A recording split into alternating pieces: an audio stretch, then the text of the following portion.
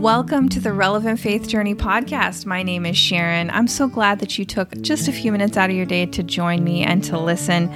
I love to think deep thoughts and tell stories about the faith journey. The goal is that together we might learn to be better humans. This episode is titled Healing for a Late Bloomer, Thoughts on Sex, the Bible, and Purity Culture. It's the fourth episode in my Late Bloomer series, and if you haven't already listened to the first three, you really should do that. If you enjoy this podcast, please take a minute to leave a review or rating and share it with a friend. You can also connect with me at my website, relevantfaithjourney.com, or on Facebook, sharon.faith, or on Instagram, @SharonRelevantFaith. I've come to realize that breaking up is a process. A couple of months after I broke up with Biff, he called drunk and begging for me to take him back.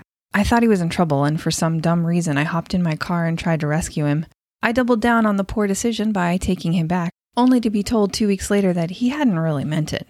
He really didn't have time for a girlfriend because he was working full-time and going to nursing school. The week after he broke up with me for a second time, he was fired from his job and had to drop out of school. The following summer, Pastor Denzel invited me to serve with him as the worship pastor at a small church in the Northland. He had been there for me with Biff. Even though he didn't know the whole story, he was supportive and a friend through the breakup. At the same time, I was putting a lot of effort into reclaiming my chastity. I put my purity ring back on in an effort to remind myself of the commitment I had made to wait until I was married to have sex. My efforts were not always successful. Sometimes the ring just felt like a joke. But I was still committed. I often felt like a fraud. I was supposed to be a pastor. If people knew I had failed in this, I would be ruined. My shame killed my creativity. I quit writing songs and blog posts. What did I have to talk about? I couldn't talk about my life in any kind of authentic way. For the first time, I had something to hide. My shame was also killing my chance at a healthy relationship. In 2012, on Thanksgiving Day, I broke up with my boyfriend of 8 months. It had been my longest so far. We'll call him Fred. We weren't right for each other for sure, but I realized that I had done a lot to mess up the relationship. I'd been terrified that I would lose my job at the church if someone found out we had sex. Really, the job wasn't the thing. I envisioned a very public shaming where everyone knew that we had sex. I would not only lose my job, but never be able to work in ministry again. Yes, I realize now this is a bit overblown. At the time, though, it seemed very possible. Fred would never understand what the big deal was. From his perspective, if you're in a committed relationship, sex is just part of it. Unlike Biff, he was very respectful and never made me feel pressured. On the few occasions that we did have sex, my horrible regret was enough emotional whiplash to dissuade him from allowing it to happen again. My roommates were a small safety measure, but Fred lived alone. His place quickly became off limits. I had a house rule that boyfriends and girlfriends couldn't sleep over. I made him set an alarm to go home at 2 a.m. so as to not break my own rule. I didn't regret that we broke up. I was so relieved. We were talking about getting married. Fred told me that he had to return the ring. The desire to be settled and end the struggle of trying to abstain from sex was so strong, I almost made a huge mistake. If I were married, then no one would care anymore what had happened before. But I deeply regretted the way I treated him. I was not a good girlfriend. I realized I had done damage to the relationship and to him. After the breakup, I remember talking to my mom on the phone. I started to cry as I realized, "Mom, I'm afraid to date. I'm afraid I might mess up and disappoint you." "Oh, honey," she said, "you could never disappoint me. I love you so much." My best friend Amy was a great sounding board. I could tell her anything and I imagined she'd ask, "So how was it?" She was my safe person, but I knew she was just going to tell me to enjoy myself and not worry about what other people thought. I thought about talking to Pastor Denzel. I imagined what he would say too. Sex before marriage is sin. Besides, I would rather run through the streets naked in an ice storm than have that conversation. I had also gone through a pretty severe bout with depression. Working 2 jobs and adding a not great relationship with a side of fear will do that to a person. Medication helped me feel like myself again, but I needed more than just a pill. I knew I needed help. That was when I started going to therapy for the first time. I wanted to find someone to share my life with. I needed to get healthy. I didn't want to screw it up when I finally found someone I wanted to be with. I wanted to be in the best emotional shape possible so that I could be a kick-ass partner one day. Preferably soon. Next week would have been a great timeline for me. Ironically, this was also when I reconnected with my old friend Adam. I reached out to see if he and his wife wanted to come to Sunday night breakfast for dinner at my house, except I didn't know that his wife had just left him. Turns out we both had a lot of work to do on ourselves. During our first session together, I told my new therapist that I needed help with dating. I explained my struggle to date and not have sex, trying and failing to live up to the standard of the church with a constant fear of being found out. The first thing he said to me was, "Sharon, it's no one's business what you do in the privacy of your bedroom." "Yeah, but," I argued, "I'm a pastor."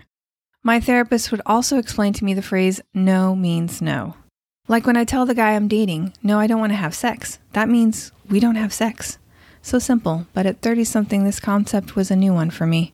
Understanding consent wasn't covered in the True Love Waits handbook from the Christian bookstore. A few sessions later, he would ask, "Have you ever wondered why are a bunch of old men so concerned with your sex life?" Now, a decade later, I know my fear was oversized. At the time, the threat of scandal loomed large in my psyche, but did anyone really care that much? I had been conditioned to be on guard against this sin. The constant vigil would create a spike of anxiety at my own arousal well into my married life. Surely it mattered. I looked to the scriptures for guidance. I knew it had to start with the first command that God gave to Adam and Eve. Be fruitful and multiply, or as the newer translations put it, be fruitful and increase in number, Genesis 1:28 from the NIV. This is a compelling command, and although I have failed to procreate, I still respect it. The Old Testament has a lengthy list of rules around sex, all written by men to men. Things like, don't have sex with your sister, don't have sex with your dad's wife, don't have sex with animals, don't have sex with a woman during her period. Doesn't that sound like something a dude would say to another dude? Like, "Dude, don't have sex with your mom. That's just gross." Adultery is also mentioned several times throughout Scripture. Israel is described as a covenant people, so this makes sense to me. God keeps commitments, and we should too. Plus, no one wanted to raise or give an inheritance to another guy's kid. In the New Testament, sexual immorality is mentioned a couple of dozen times. English has a lot of words that could apply here. Fornication, adultery, solicitation, orgy. I could keep going. The Bible is much classier than I am, and it just uses this catch-all term that refers to any kind of sexual immorality. Many times in the New Testament, sexual immorality is paired with eating food sacrificed to idols. It may be in some cases that the author is specifically talking about having sex with temple prostitutes. I think it's okay to conclude the implication is to avoid all kinds of sexual immorality, not just the most obvious ones. What exactly constitutes sexual immorality? Well, it's assumed that the reader would already know. No need to spell it out. The context of the ancient world, actually the world up until recent history, is important. Women in general were not able to support themselves. Their primary contribution to the economy was their ability to have children. Men held the decision-making power. When it came to sex, women were given in marriage, or just given in the case of women without status like Hagar, Bilhah, and Zilpah. They were servants who had children on behalf of their mistresses. The idea of autonomy, that a woman would choose her sexual partner, or even if she wants to have sex or not, wasn't a consideration. If a man chooses to have sex with a woman, he assumes responsibility for her. To use someone for your own sexual gratification without offering her protection and financial support was both a sin and a disgrace. I also like to think that the teaching against divorce in the Bible was geared towards the protection of women. In a patriarchal society, divorce leaves a woman worse than destitute. She's not only unable to support herself financially, she's also marked as unwanted, used up, damaged goods. Is this how God would intend us to view women who aren't virgins? This question gets to the heart of something deeper.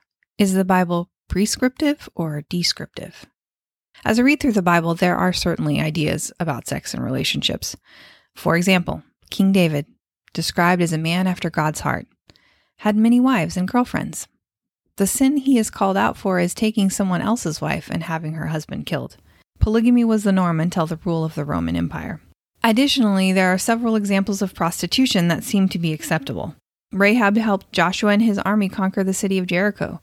Tamar posed as a prostitute to seduce her father-in-law Judah, who would say, "She is more righteous than I."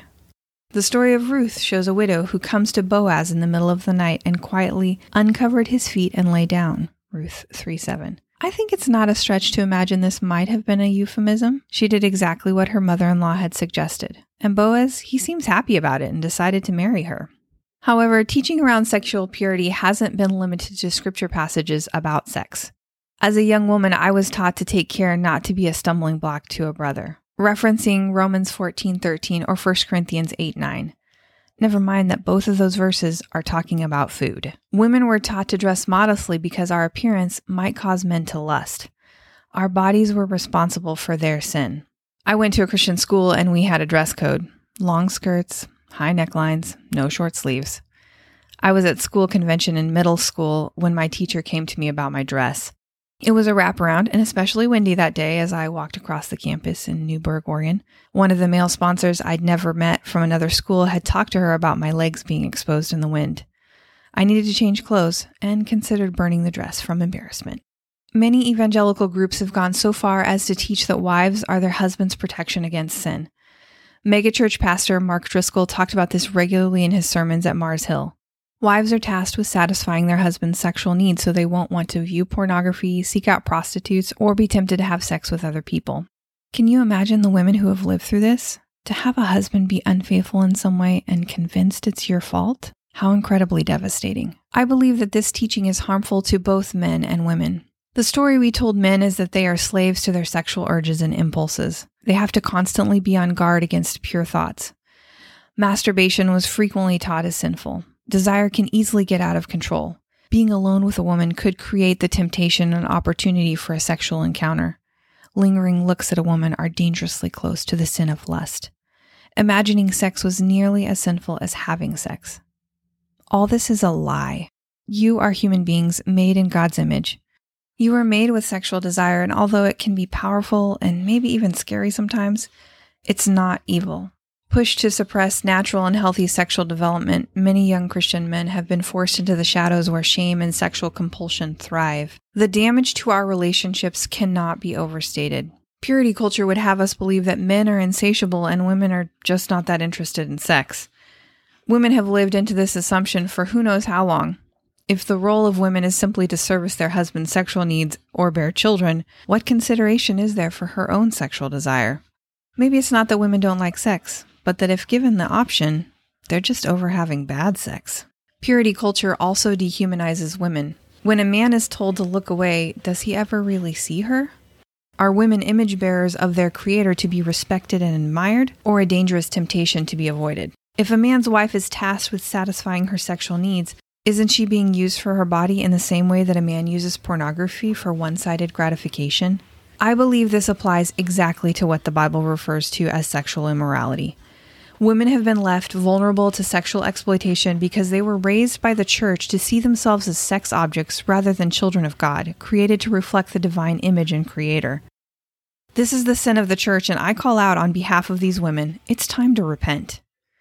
We started with the wrong question, so it should be no surprise that we came up with the wrong answer. We asked, is sex outside marriage sin? We have been so concerned with what people are doing in the bedroom that we neglected our personhood and our relationships. What if we asked better questions? Questions like, does this relationship honor God? Am I treating my partner with kindness and respect? Am I helping him or her be the best they can be? I believe that men and women are created equally in the image of God. We were made for each other. God didn't perform a wedding ceremony for Adam and Eve or command they say any vows. We humans did that. Honestly, I'm a fan. I think there's a ton of value in promising before God and these witnesses that we are going to love, honor, and cherish each other forever. I think it's a good idea to get a marriage license and have the state recognize your contractual obligation to each other because that's how we do commitment in Western society. But you won't find that practice specifically outlined in the Bible. I think God is romantic. Why else would he give us this wonderful desire for each other? When I think of all the beautiful ways that we human beings come together and complement each other, it blows my mind. Sex is a part of that, and it grieves me that we mess it up with so much junk. The scripture says that for this, a person will leave their father and mother and be united, and they become one flesh. Adam and Eve were both naked, and they felt no shame. Genesis 2:24-25 from the NIV. That's the important part. Two people coming together as one, exposed and shameless. I imagine these words poetically, relationally, sexually, and literally, through the children that are part their mother, part their father, and something completely new all on their own. Yes, I believe God is a romantic. I think in this question of if, when, or who you have sex with, you get to answer for yourself. If you want to wait until you're married to have sex, I support and affirm you in this decision. Waiting until you get married to have sex is completely possible and should be respected. Some people do this and have happy and healthy relationships. For me, I felt like the effort not to have sex strained my relationship and did more harm than good. Many others have made a similar decision and have happy and healthy relationships too. I just want you to be able to make a good decision, not because you're afraid of going to hell or afraid of what other people might think, but because you feel empowered to make the right choice for you and your partner. I want the same for you as I do for myself, to show up in your relationship as your best self. I want you to find healing from shame and pursue love, shining in the light of God's grace.